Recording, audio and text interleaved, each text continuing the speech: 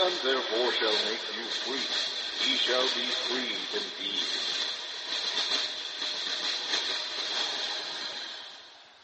We'd like to welcome you to our current event and weekly Bible study for December 11th, 2011. And today we're going to be covering pretty much a dedicated study. I guess you really wouldn't consider this a current event study so much, although we are going to be talking about current events. We're going to be looking at the actual true, shocking meaning of the word Christmas. The actual real meaning of it. If you actually break this word down and look at it from several different angles, from several different sources, and they all basically come to the same conclusion, and it's not good. We're also going to be looking at the heavy-duty look relating to that, because the word Christmas has a lot to do with the Catholic Church. We're going to be looking at the articles entitled The Pope's New Evangelization Program, Bishop Ricken, Greg Laurie, and Calvary Chapel. We're going to be looking at that particular subject. We're going to be doing a lot of in-depth looking at the Catholic Mary. The Bible would literally refer to her as the Queen of Heaven, essentially. It's not the Mary of the Bible. It's a knockoff. It's a perverted version of that. And we're going to be looking at a lot of the ways that she is being worshipped, revered around the world, and her place in actually even the book of Revelation, the coming New World Order, how most likely this fallen angelic imposter, Mary, most likely fallen angelic, maybe she's a high-level devil, hard to say, how she will actually being used, and I don't mean even say it's a she, but the actual veneer is that of a female in this particular case, how this entity is going to be used in order to bring about, or at least be a major part in bringing about the New World Order, particularly the religious aspect of the New World Order. And we're going to be taking a look at the various ways that she is worshipped around the planet. And I mean, this is some really sick stuff. I mean, just beyond blasphemy. The things that the Catholic Church does. There's really not even words to describe so many of the sick things that they do under the guise of religion, under the guise of really idol worship, is what it boils down to. Bowing down to graven images. The whole thing about they have with relics and, the bones. And there's a lot of pictures in this particular study that it's actually 27 pages, but probably about half of that is pictures. So I don't really know how long the study will be today. Might be 2 hours, might be 3. It's hard to say. But there's a lot of pictures that go along with this, and I would highly advise that if you're going to listen to this teaching, if at all possible, try to follow along on the PDF so you can really get the visual impact, particularly toward the end with some of these pictures that they've got with these are actual pictures in the Catholic Church. They're not doctored, they're not made up. These are they're just mind-blowing. So let's go ahead and start out with the true shocking meaning of the word Christ Mass or Christmas. Where do we get this word from? All right.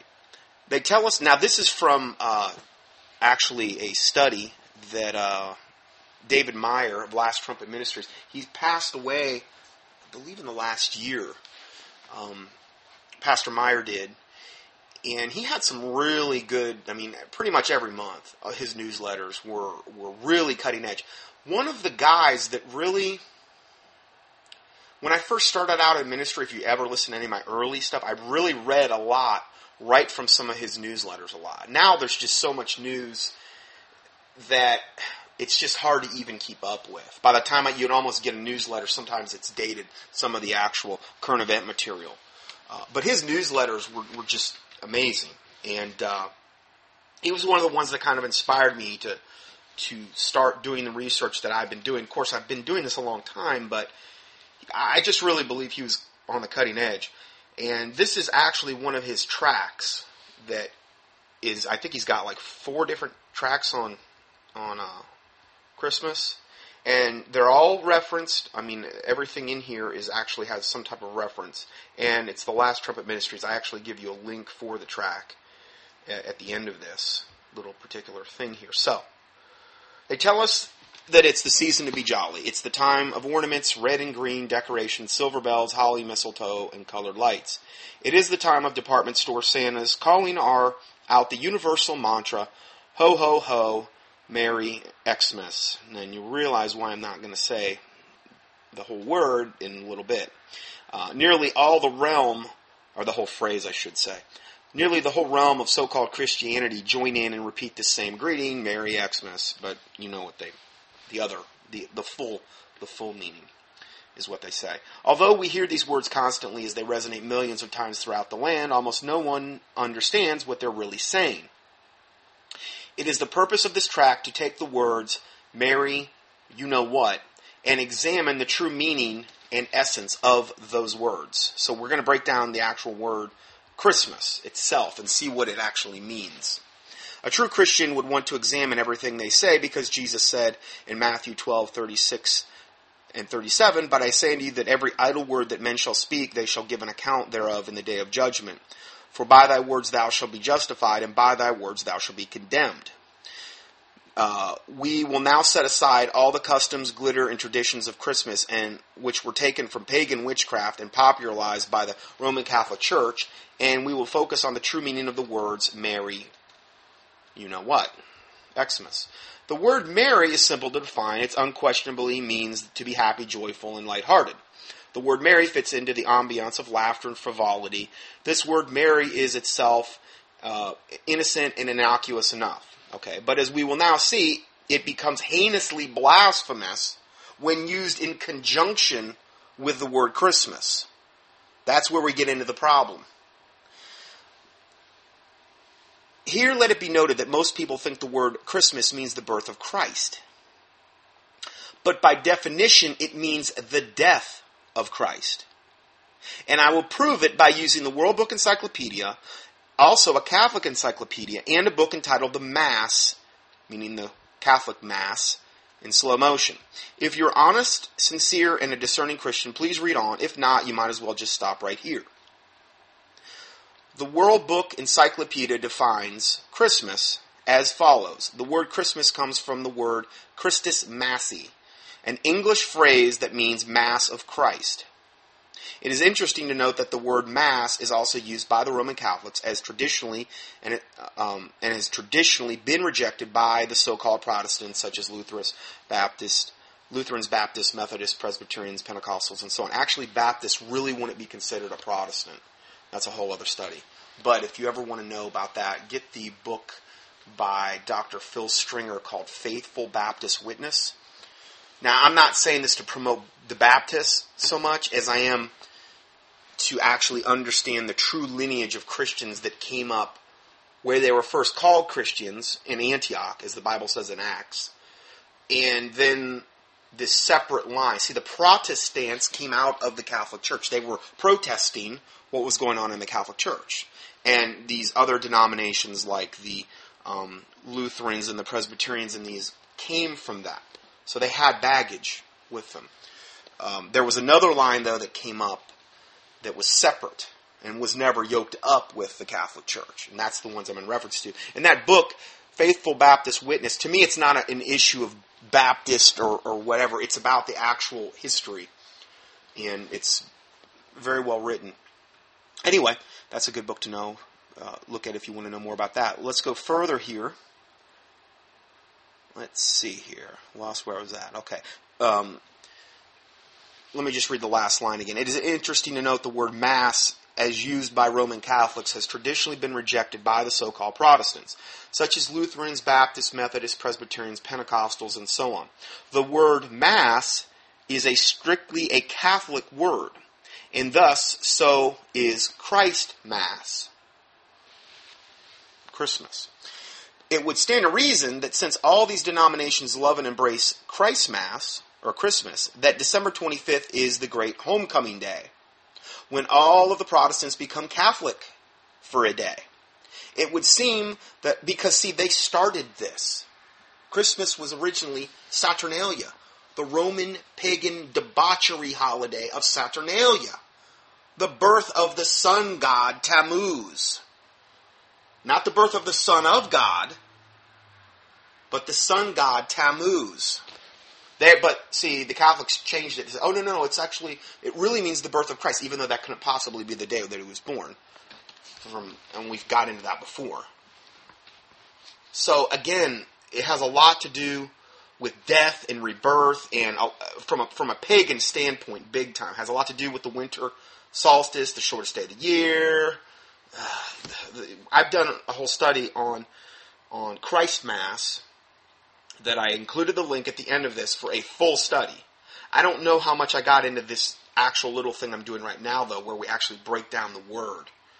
So it would be a very good thing, if you have not listened to that study, to listen to the study after you listen to this teaching, because it's a pagan holiday. It's always been a pagan holiday. The Catholic Church put some Christian little candy-coated veneer on it to appease whatever so-called Christians they could yoke up with after the formation of the Catholic Church around 318. Of course, that took place a little bit later, the actual paganization of the holidays. But we have the Catholic Church to thank for basically the paganization of all, as far as not paganization, but the Christianization of a lot of these different holidays. Ishtar, Easter, totally pagan holiday. I've done a whole study on that. You could go on and on and on. So, if you want to know if there's any particular holiday you're interested in, just do of course, I've only done Easter, Halloween, and Christmas. I really need to do one on Valentine's Day. Maybe I'll get to that this year. That's another one that's really, really bad. But anyway, you can do a keyword search at contendingfortruth.com if you want to know more about that. So, let's go further here. So, December 25th is the great homecoming day when all the Protestants become Catholic for a day.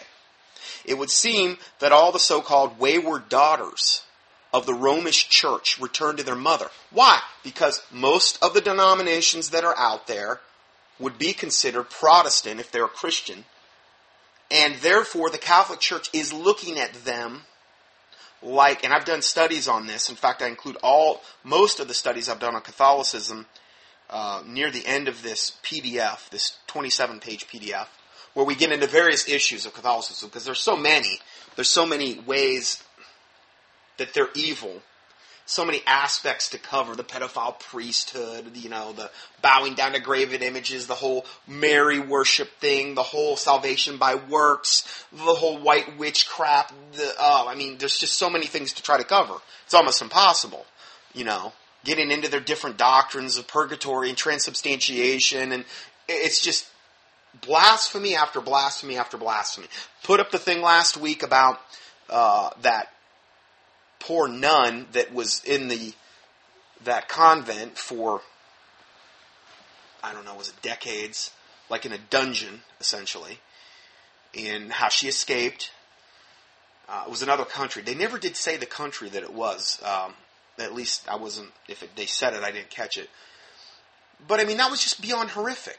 And that's just one aspect of how evil and wicked the Catholic Church is.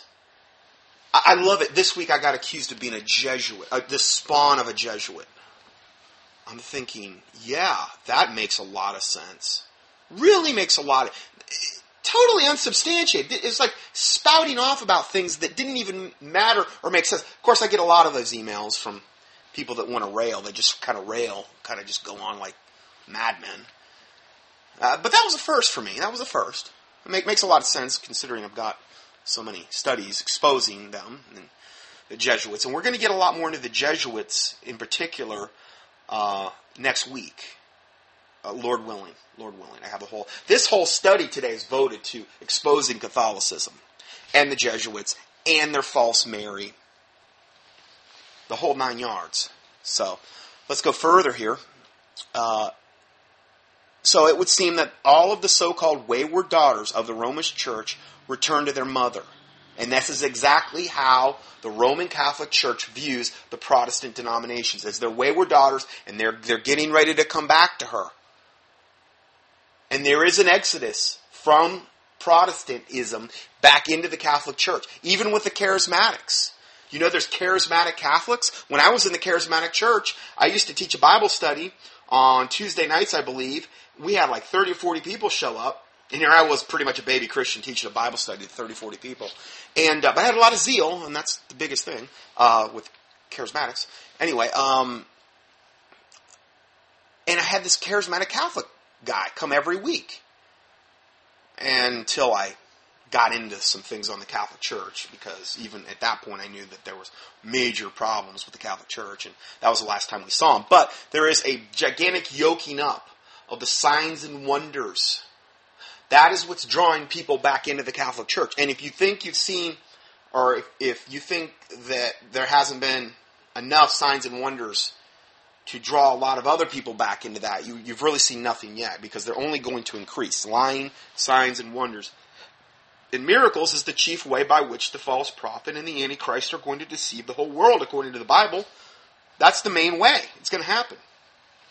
So that is what Catholicism, much of Catholicism, is absolutely wrapped up in. Not only false religion, but lying, signs, and wonders. All these Marian apparitions in the magical waters at Lourdes, and the Lady of Guadalupe, and all this garbage, these demonic, fallen angelic appearances that are happening. I would love to be right in the middle of that with a King James Bible. Just to be, actually go to one of those things and actually pray against whatever wickedness is manifesting itself. Maybe pray that it would have to actually show itself for what it really is. Not for some flowing woman in robes that's coming to you, preaching to you a stinking false gospel. Telling you, oh, I am Mary, the co-redemptrix. I am the mediator between you and my son, Jesus Christ. That's what she's saying. But the Bible says there is one mediator between God and man, the man Christ Jesus. There's no co-redemptrix. Jesus Christ is our Redeemer. Not Mary and Jesus. But see, that's what the Catholics are taught. That Mary is the way you get to Jesus, because he's up there. They picture him as this really angry, her angry son up there, beating on the sides of the throne. This is how the Boston Catechism book portrays him. And then Mary's the only one that can go up there to appease him, because that's obviously it's his mother, and so that's how they portray it. That's the kind of garbage that they teach. Just one of the many blasphemies. So going further here. Thus, all of the so-called Protestant churches could sing to the Pope that popular song, I'll Be Home for Christmas. That's how the Catholics view the Protestant. They know it's just a matter of time before all these... Not only that, they're all, in particular in America, they're all corporations anyway. They're all 501c3 corporations yoked up with the government. What's the big stretch for them to be yoked up now with the mother that they originally had come out of? That's what's going to happen. How do you think we're going to have a one-world religion if that doesn't happen? It's not just going to be the pseudo-Christian denominations, and I'm not saying there's not true believers in any of the Protestant denominations, but they're going to have to get out. They're going to have to come out from among them and be separate, saith the Lord, and touch not the unclean thing, and I will receive you, according to 2 Corinthians. They're going to have to do that at some point.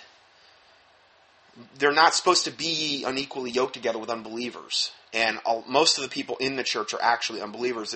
And when things start to really go down and this real big time push for the New World Order gets kicked into high gear and all the signs and wonders come, you're going to see the true colors of these people. They're going to show themselves to truly be unbelievers. At this point, they're not going to be able to play church anymore. They're going to have to make a decision. Are you going to serve Satan? Are you going to embrace the strong delusion that God said He was going to send in 2 Thessalonians chapter 2? And for this cause, God shall send them strong delusion that they will believe a lie, that they might all be damned to receive not the love of the truth, but had pleasure in unrighteousness. See, God's going to send it. He's people are clamoring for deception. They want to be deceived. Speak to us smooth things, as the Bible says. Don't take away this Holy One, this Jesus Christ. They don't want to know about that. They really don't. They want to know about lies and deception and things that make them feel good. For the most part. Not everybody, but for the most part. So we're kind of on the cusp of that right now. And Christmas, of all things, I mean, let's look at it. It's the one time of the year where truly you will see no problem with every secular person just about, and also people that call themselves Christians. They could all yoke up and get on the same page and get on the same team, and it's no problem whatsoever. One big happy family. Again, be ye not unequally yoked together with unbelievers. And of all things, why would God want you unequally yoked together with unbelievers on the most blasphemous pagan holiday that exists? Save maybe Easter, Ishtar. I still think Christmas is probably worse in God's eyes. I don't know. I mean, it's pretty much neck and neck, I would imagine. But then again, I'm not God, so thank God I'm not God. But, it's... of all days of the year, people have no problem with it. They'll be in lockstep with the secular crowd on Christmas. And no, we put the Christ back in Christmas. Christ was never in Christmas. It was Saturnalia. It was the false pagan Christ, the sun god, Tammuz, or you could call him other things as well. There were different names for the sun god. And this is a big thing that the Zeitgeist whole movement uses to try to debunk the Christ of the Bible. When it wasn't the Christ of the Bible, Jesus Christ of the Bible, never had anything to do with Saturnalia. Never had anything to do with the birth of the sun god. But the Catholic Church pulled their version of Jesus Christ and made him this. And so the Zeitgeist people can come after the fact and say, see, look what the Christians did.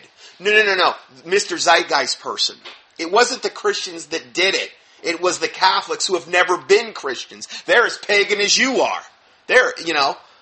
But see, it's so convenient for them to lump all Bible-believing Christians in with Catholics. And here the Catholics are. Look at the fruit of them. Inquisition alone. Over 50 million dead martyrs. Oh yeah, that's biblical. Jesus Christ told us to go around and just slaughter and kill and torture and then all of the pedophile priesthood and all the blood that's been spilled and all the martyrs and the horrific ways they would torture people. Yeah, that's biblical. Yeah, but I love to be lumped in with that, Mr. Zeitgeist guy, because I really deserve to be, even though I've never been a Catholic, even though I have nothing to do with it. I mean, I'm talking from a Christian standpoint. But they love to lump all of Christianity, Bible believers, pseudo, lukewarm, all together. You know why? Because it's so convenient. It's such an easy scapegoat for them. And then they could just point to the Catholic Church and say, see, listen, this is the same sun god we pagans have worshipped for thousands of years, is the same one you're worshiping, and it's because of what the Catholic Church has done. That's what they're pointing to. Which is absolutely asinine. They have not even remotely done their homework. Well, they wouldn't want to do their homework because they wouldn't want to actually get the real truth on that. And I give them the real truth on the two different teachings I've done exposing the Zeitgeist and the Zeitgeist Addendum, which you can just key in the Zeitgeist in the keyword search box at contendingfortruth.com and you'll hear more about that. And I went up this week and that's kind of a hard word to spell. I mean, to spell it correctly, I didn't know how to spell it right the first time I ever did it. I'm not really great at spelling, to be honest. Anyway, never liked English in this subject. But anyway, so if you go up there, what I did is I put a whole bunch of keywords in there, like possible ways you could spell it, like all the wrong ways to spell it. So pretty much any way you're going to key it in, you'll find it. So I did that to make it a little more convenient. Because I was having a hard time finding it. I mean, who knew? Anyway, let's go further. So, as previously stated, the word mass in a religious usage means a death or a death sacrifice. That's what the word mass, Catholic mass, that's what it actually means. Death, sacrifice. The impact of this fact is horrifying and shocking. For when the millions of people are saying Merry Xmas, They are literally saying Mary, death of Christ. That's what it means. Let me say that again. When the people are saying Merry Xmas, they are literally saying Mary, death of Christ. Now, how blasphemous is that? Furthermore, when the fat man in the red suit laughs and boisterously says, ho, ho, ho, Merry Xmas, he is mocking and laughing at the suffering and bleeding of our Savior, Jesus Christ, who died for our sins. What do you think of that? I told you the holiday's pure evil. Pure evil. With a Christianized veneer thanks to the Roman Catholic Church, going back hundreds and hundreds of years. He does this, the Satan Claus. All you have to do is rearrange a couple letters. You got Satan and Santa Claus. Satan Claus does this while the parents place their little children on his waiting arms to hear his false promises of gifts that he says he will give them. The whole thing about Christmas is a total lie from the pit of hell. Anyway, just the whole premise of it. And everything that has to do with Christmas, all the symbology, the Christmas tree, the wreaths, have all of these blasphemous true meanings if you look at how witches view them. Yule, the time of Yule. You know, Yuletide? You hear that in songs? It is a flat-out pagan time of year that pagan occultists take very, very seriously, and that the highest sects of them have always celebrated through human sacrifice. I'm not making this stuff up. Just go to the teaching I did on this. Look at the PDF. And I give it at the end of this, the links to it on the PDF. So, consider what you're saying when you say Merry Xmas. So what is so amusing about our Savior's painful death? What's so funny? Why is Santa laughing? Why are you going to go along with it? Your words do count, and Satan knows it. Yes, the word Mass does mean death sacrifice. And to cement that fact, we will consider the definition of the inventors of the religious application of the word Mass. Who would that be? The Catholics, obviously. If anybody's going to know what the word Mass is, it's the Catholics, right? So, looking at page 537 of the Catholic Encyclopedia, it says, quote, in the Christian law, the supreme sacrifice is that of the Mass. It goes on to say, quote, the supreme act of worship consists essentially in offering a worthy victim to God. The offering made by a proper person as a priest, the destruction of the victim. Please note carefully the word victim of the Mass that we just gave you the definition of. The Latin word for victim is hostia, which is derived from the word host, which is where the word host is derived from. The Mass, by definition of those who coined the word, is a sacrifice involving a victim. That is what it means. Christ Mass. The sacrifice of the victim. The death of Christ. That is their victim. This is why when you go into a Catholic church, their Catholic Jesus is still hanging up on the cross. How he's portrayed on crucifixes. Jesus Christ isn't on the cross anymore. He hasn't been on the cross, for about 2,000 years. And he was only up there for a very brief time. When he said it was finished, it was finished. We don't have to keep going like the Catholics believe through the process of transubstantiation, where they literally believe the priest has the literal power to change the body, the Catholic communion host, and the wine into the literal, not symbolic, literal body and blood of Jesus Christ. Essentially through the Catholic priest's power of witchcraft. What other power? It has to be some power. It's not holy power. They believe that they literally can change the Catholic communion host. Remember what they said about the host there? Let me just read that to you again. Please note carefully the word victim in the Mass. The Latin word for victim is hostia, which is where the word host is derived from. You see how this is all tying together?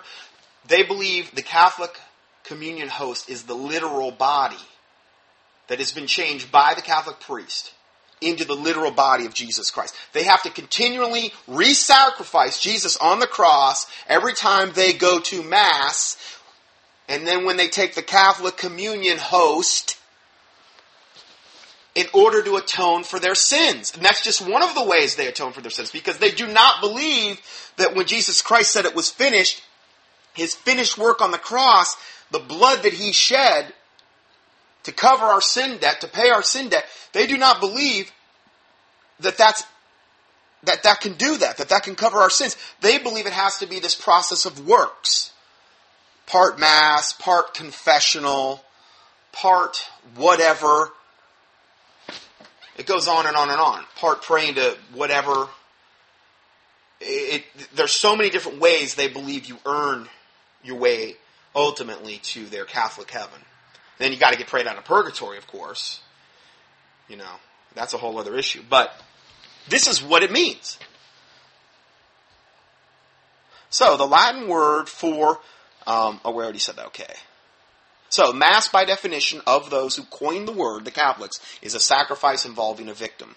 There is no other meaning for the word Mass or Christ Mass. On page 110 of the book entitled The Mass in Slow Motion, we find the following words, quote, "It is only with consecration that the sacrifice of the Mass is achieved. I have represented the Mass to you more than once as a kind of ritual dance." It's witchcraft. It's just one of the many white, I would say you would call it under the guise of white witchcraft, good witchcraft. That's how witches refer to it. Good pagan witchcraft. You know, it's a sacrifice of the Mass. It is the sacrifice of their victim, their Catholic Jesus, over and over and over again. Because they do not believe what the Bible says. And then he goes on to say, "I've represented the Mass to you more than once as a kind of ritual dance." That was a quote from that book they referenced. In essence, the Mass is a ceremonial slaying of Jesus Christ over and over again, followed by the eating of his flesh and the drinking of his blood, and they believe it's literal. So how blasphemous is that? Do you think that if you were to do this over and over again, that God would be pleased or displeased? Do you think that possibly by going to Mass over and over again, you're going to get less demon-possessed or more demon-possessed? Or let's say less demon-infested or more demon-infested? See, it's not just something that's neutral. Well, you know, if you go to, like, for argument's sake, 54 Masses in a particular year, are you going to be more infested with demons at the end of that year than you were at the start of the year? Well, you're doing something totally evil, totally blasphemous. It's a witchcraft ceremony you're participating in.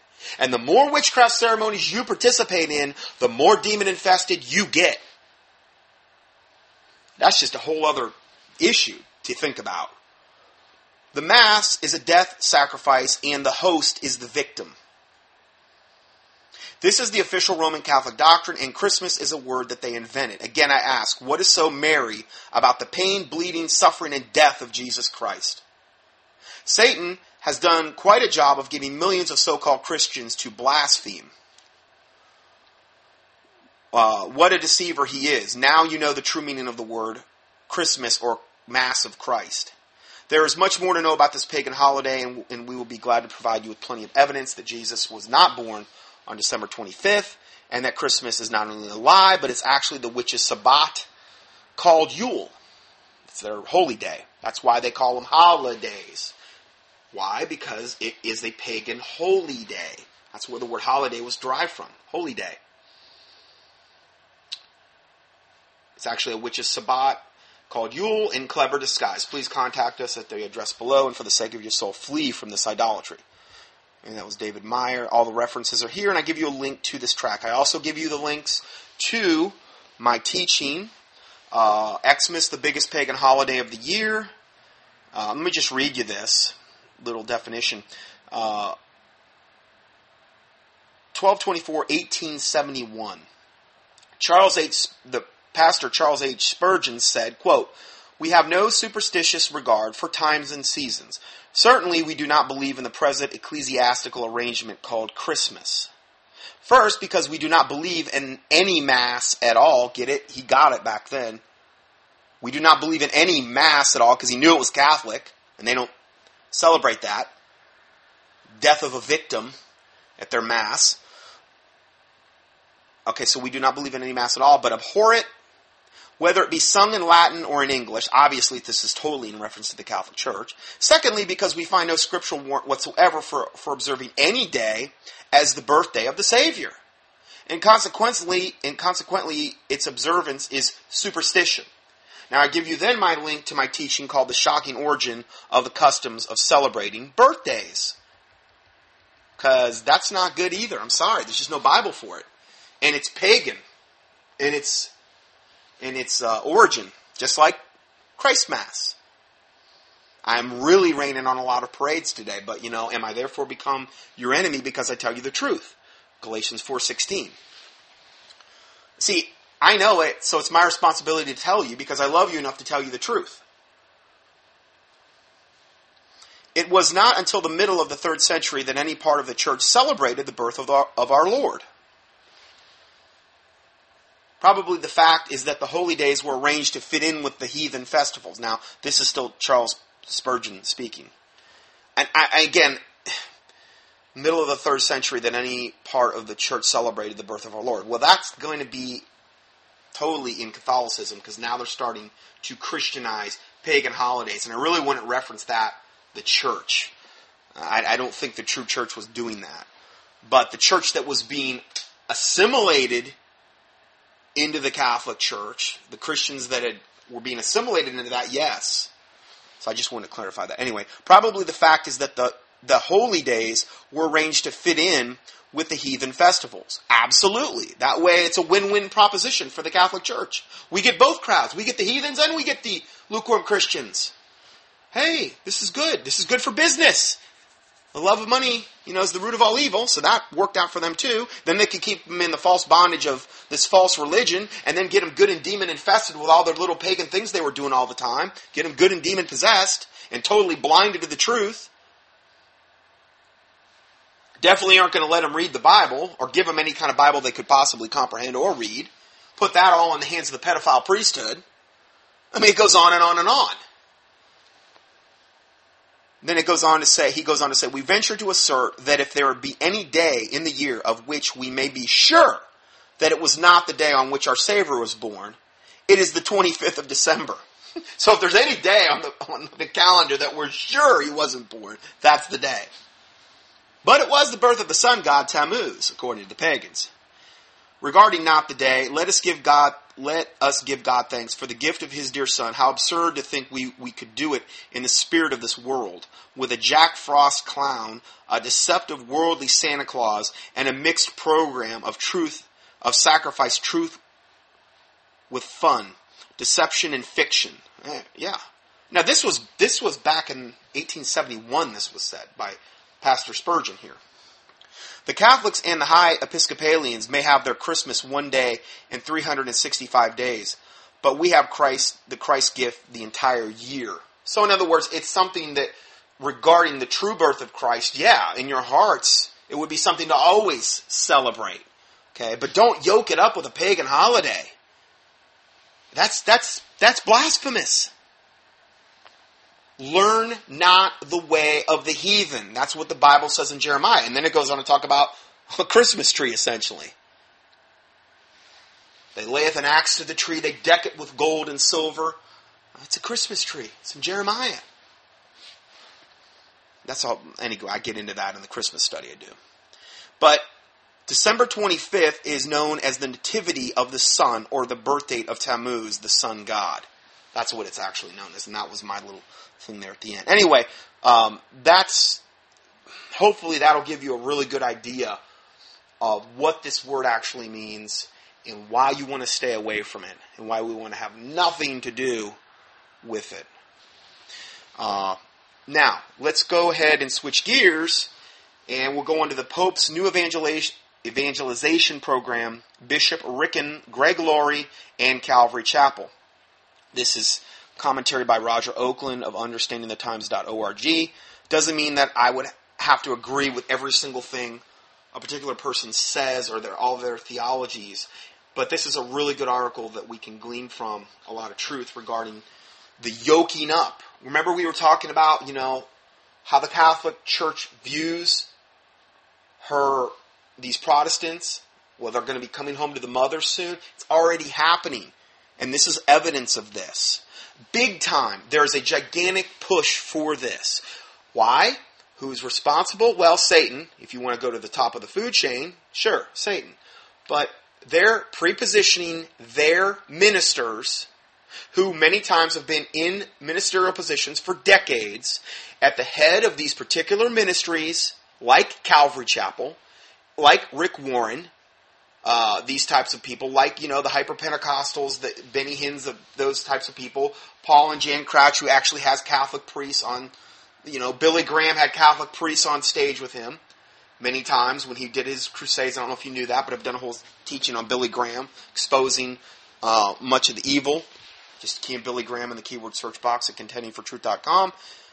There has been a big push for decades to bring about this ultimate re-yoking up of Protestantism with the Catholic Church. And it's only ramping up and getting worse, and it will continue to get worse, particularly as the lying signs and wonders increase, because that's going to be the thing that seals the deal for most people. Jesus Christ said, though, a wicked and adulterous generation seeketh after a sign.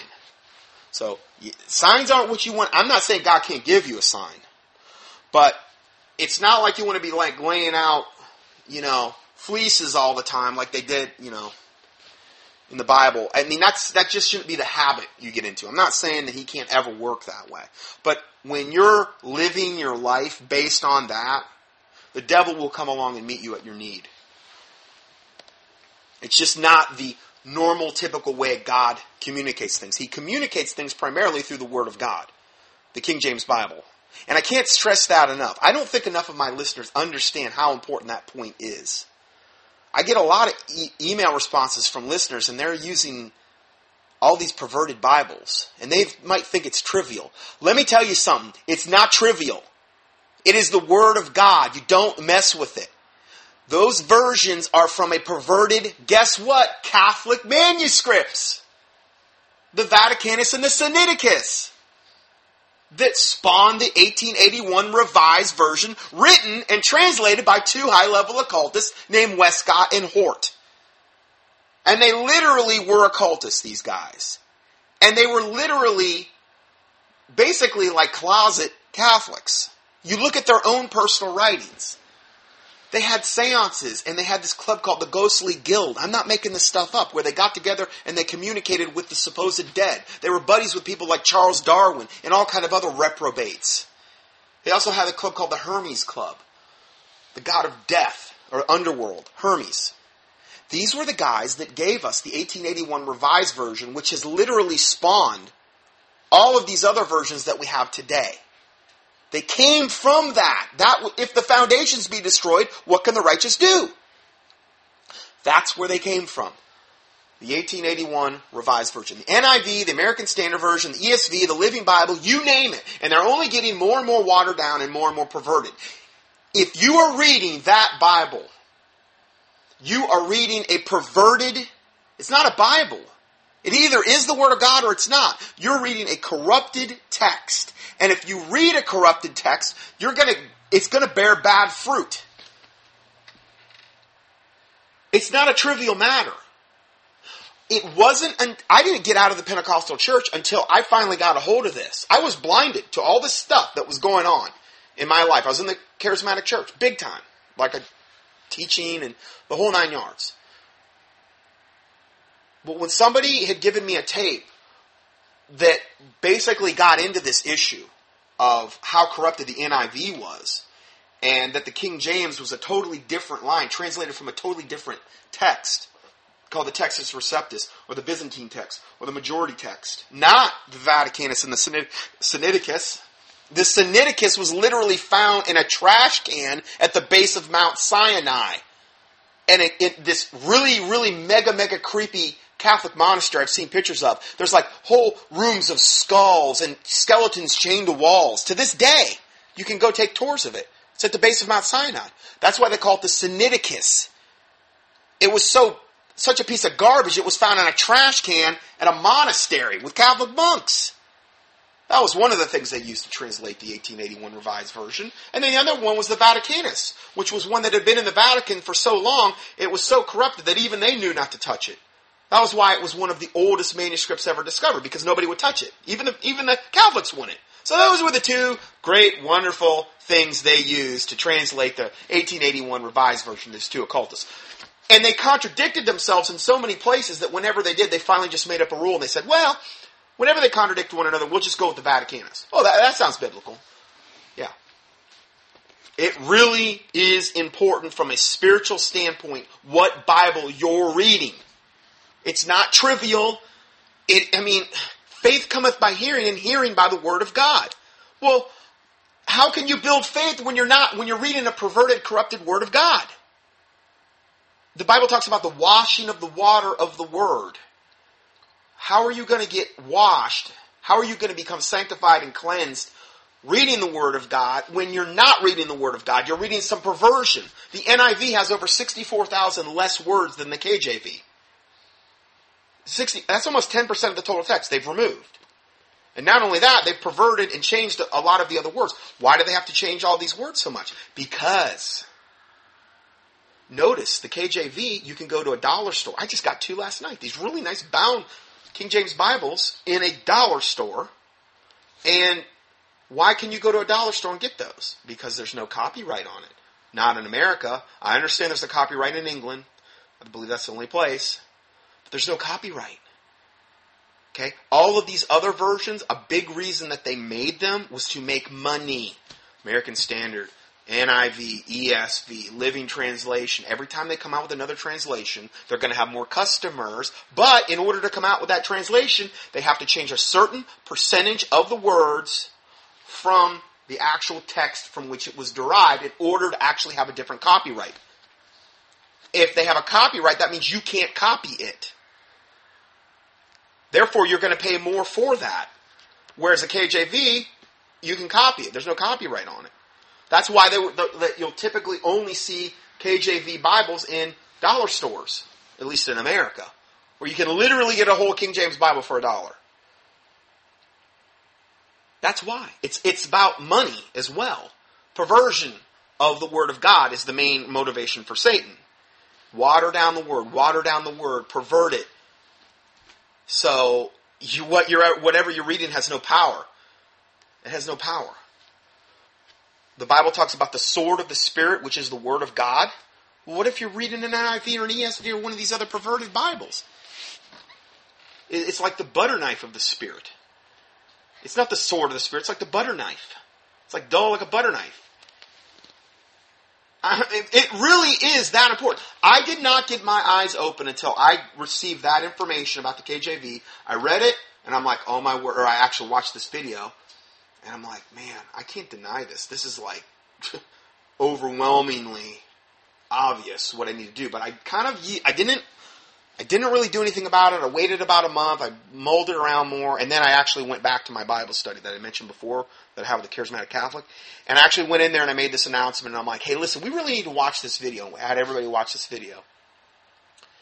And that was when literally my eyes started becoming open to what all of the heresy that was going on in the Charismatic Church. I did not see it prior to yielding to the King James Bible being the Word of God in English-speaking language. I didn't see it. I was blinded to it. All of a sudden, I'm like, even if tongues is biblical, we're not doing it the right way. I mean, like, everybody's praying at the same time. There's, like, maybe one interpretation, if that, and then got hundreds of people, and all of this garbage that was going on in the Charismatic Church. And then so I started going to the pastors.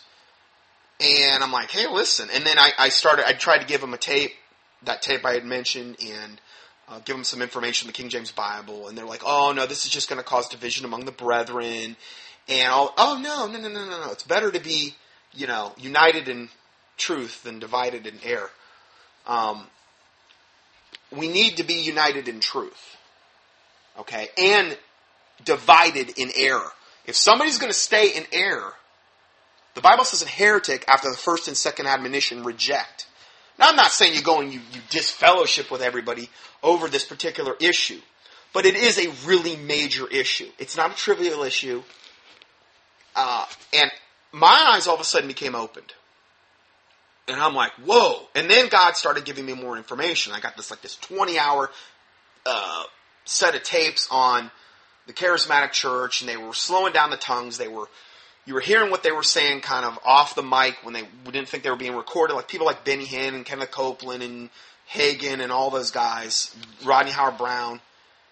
And they were sometimes reversing the tongues. And I mean, I could come to no other conclusion other than that they were Satanists, all of them. But I didn't see any of this until I yielded to that. I just didn't see it. And so, as a result, I know what an impact it made on my life.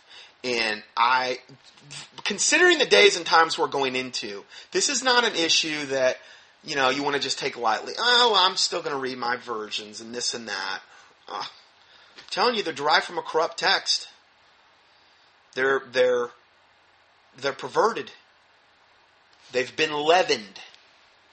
Bad doctrine, leavened, changed, taken away from. The Bible gives all these warnings about adding to or taking away from the Word of God. Just read basically the very end of the Bible, saying, if you take away from the words of the book of this prophecy, I will take out your part of the book of life. Whoa, I mean, that's eternal damnation in hell. That's how serious God takes this matter. And if you add to it, I will add unto you the plagues of this book. I don't think I want the plagues of the book of Revelation on me. I don't know about you, but I don't. So it's not something I mess around with. And it's anyway, when I got a hold of that, it made a gigantic difference. Probably the biggest thing that impacted me after I got saved was when I got a hold of that truth. And it wasn't my imagination. Because all of a sudden, things I were totally blind to, now all of a sudden I'm seeing clearly. Came out of the charismatic church. They had no answer for me. Every time they came up with something, I had something to give back to them. They gave me this book like The King James Debate, A Plea for Realism by this guy named White. And I went to Pastor D.A. Waite, who this guy's got over 60 plus years defending the Textus Receptus, the Hebrew Masoretic text, and the King James Bible. The Textus Receptus and the Hebrew Masoretic text are the underlying text, of the King James Bible. It's what they were derived from. They hadn't been corrupted like the Vaticanus or the Sinaiticus. And he already had like audio cassette series and like papers, totally refuting this book page by page. It was a joke anyway. I read some, I'm like, is this the best this guy can do? So I gave him that. They didn't want to see it. I can remember the last time I walked out of there, the head pastor shook my hand and says, don't let the devil throw you a curveball. And I looked him right back in the eye and I said, I won't. And that guy I don't know, he had to leave like months after that because of he got in trouble with a young girl there at the church. He had to go. I mean, this was a big Pentecostal church. I guess you'd consider it a mega church. Anyway, that was it. And then I showed about 10 people came out of the charismatic church with me. I showed them these tapes. It's 20 hours of tapes. They're up on the internet now. I sent them to a brother, and he got them up on the internet this year. And I don't know, you could probably go up to YouTube and like key in exposing the Toronto revival or those types of things. And you should be able to find that. Also in the toolbar, the contendingfortruth.com toolbar, I think they're available up there as well. You can go watch them up there. But all these people came out. I don't know, like 9 or 10. And they watched the tapes, not only in the King James, but also this 20 hours of footage about the charismatics. They were all convinced. There was really no like, well, I don't know. Do you know, within about 1 to 2 years, every single one of them that I know of was right back in that charismatic garbage? Why? Because it appeals to the heart. It's so deceptive. It's so the pull to go back because it's so many times it's just so appealing to the flesh that they're all back in it. Every one of them. As far as I know. The heart is deceitful above all things and desperately wicked. Who can know it? There is a way which seemeth right unto a man, but the end thereof are the ways of death. So, I tried, but that's what ends up happening a lot of the time. So, not to say I'm any whatever, but that's what happened in my particular case. So, let's go ahead and let's get into this particular article. Again, it's entitled The Pope's New Evangelization Program, Bishop Ricken, Greg Laurie, and Calvary Chapel. One of the main goals we have at Understanding the Times is to analyze the news in light of the insights found in the Word of God. With regard to Bible prophecy, we should be very aware of the doctrines of demons are taking place as part of the great falling away. Even those who have been known for teaching the Word of God can be misled as they get caught up in the last days apostasy. Recently, an article caught my attention with regard to Rome's new evangelization program. Now remember, Rome's going after who they consider their wayward daughters, the Protestants. Okay, that's who they're primarily wanting to go after. So they've got a new evangelization program, and there's even a link to that article on Rome's new evangelization program. You can click on that for the PDF for December 11th, 2011. And it's going to be on about page 4 or 5. This program, put into place by Pope John Paul II, is still being promoted by Pope Benedict XVI in order to bring people to the Roman Catholic Eucharistic Jesus. Remember the Catholic Communion host, the Eucharistic Jesus, through a variety of plans. The title of the article I read was, quote, The Blessed Mother, the Vatican's Secret Weapon, with a question mark behind it. Notice that the title asks a question, which the article proceeds to answer, showing how two Roman Catholic leaders, one from the USA and the other from Europe, have been both brought on board by Pope Benedict to provide leadership for Rome's worldwide new evangelization program. These men from two different parts of the world had something in common, which I found to be very interesting. As the article states, two esteemed men, one in the United States, Catholic bishop, Okay, so going back to this, two esteemed men, one of the United States Catholic bishop from Green Bay, Wisconsin, the other a cardinal based in Europe, serving as the Archbishop of Vienna, which is where they make all the Vienna sausages. Just kidding, teasing. Anyway, suddenly seem to have very much in common. Both men, charged with revitalizing the Catholic faith, have courageously taken the action that acknowledges the supernatural presence of Our Lady. Our Lady, meaning their Catholic Queen of Heaven, false Mary, goddess that they worship. And notice they acknowledge the supernatural presence. See, it's the signs and wonders that are going to get them. That's going to be what seals the deal. You watch. The phrase supernatural presence of Our Lady is important when studying about the last days deception during the topic of lying signs and wonders. Both of these men are promoters of the unbiblical idea that Mary, the mother of Jesus, appears in apparitions giving messages from heaven as if they were more important than the Word of God. And that's what ends up happening. It takes precedence over. But when did the Catholic Church ever go by the Bible anyway? In their effort to revitalize the Roman Catholic Church and establish what they believe will be the kingdom of God on earth, they are promoting supernatural appearances of an apparitional woman they claim is Mary, the mother of Jesus. Paul warns about this very deception in the letter he wrote to the Galatians, saying, quote, But though we, or an angel from heaven, preach any other gospel unto you, that though which we have preached unto you, let him be accursed. And then it goes on to basically restate that 2 times in that particular portion of Scripture. Now, what I did is I gave you the link here. This is why these PDFs are so important. I mean, you have no idea how much time I put into these PDFs every week. Trying to get everything like one-stop shopping, for you to have it all right at your fingertips where you don't have to go out and do all the research that I've had to do over the years. You can just go right here and click on it and you're there. This is a link to the movie called Messages from Heaven, documenting the demonic Mary apparitions. You can watch the entire movie online for free. You can probably find it online as well if you want to buy it. And typically you're going to see Mary with the whole Halo, which is an Egyptian sun disk, has nothing to do with angels or being good. And usually you'll see her with her immaculate heart, the heart in the center. That's totally a Catholic thing. And I'm going to have to end part 1 here.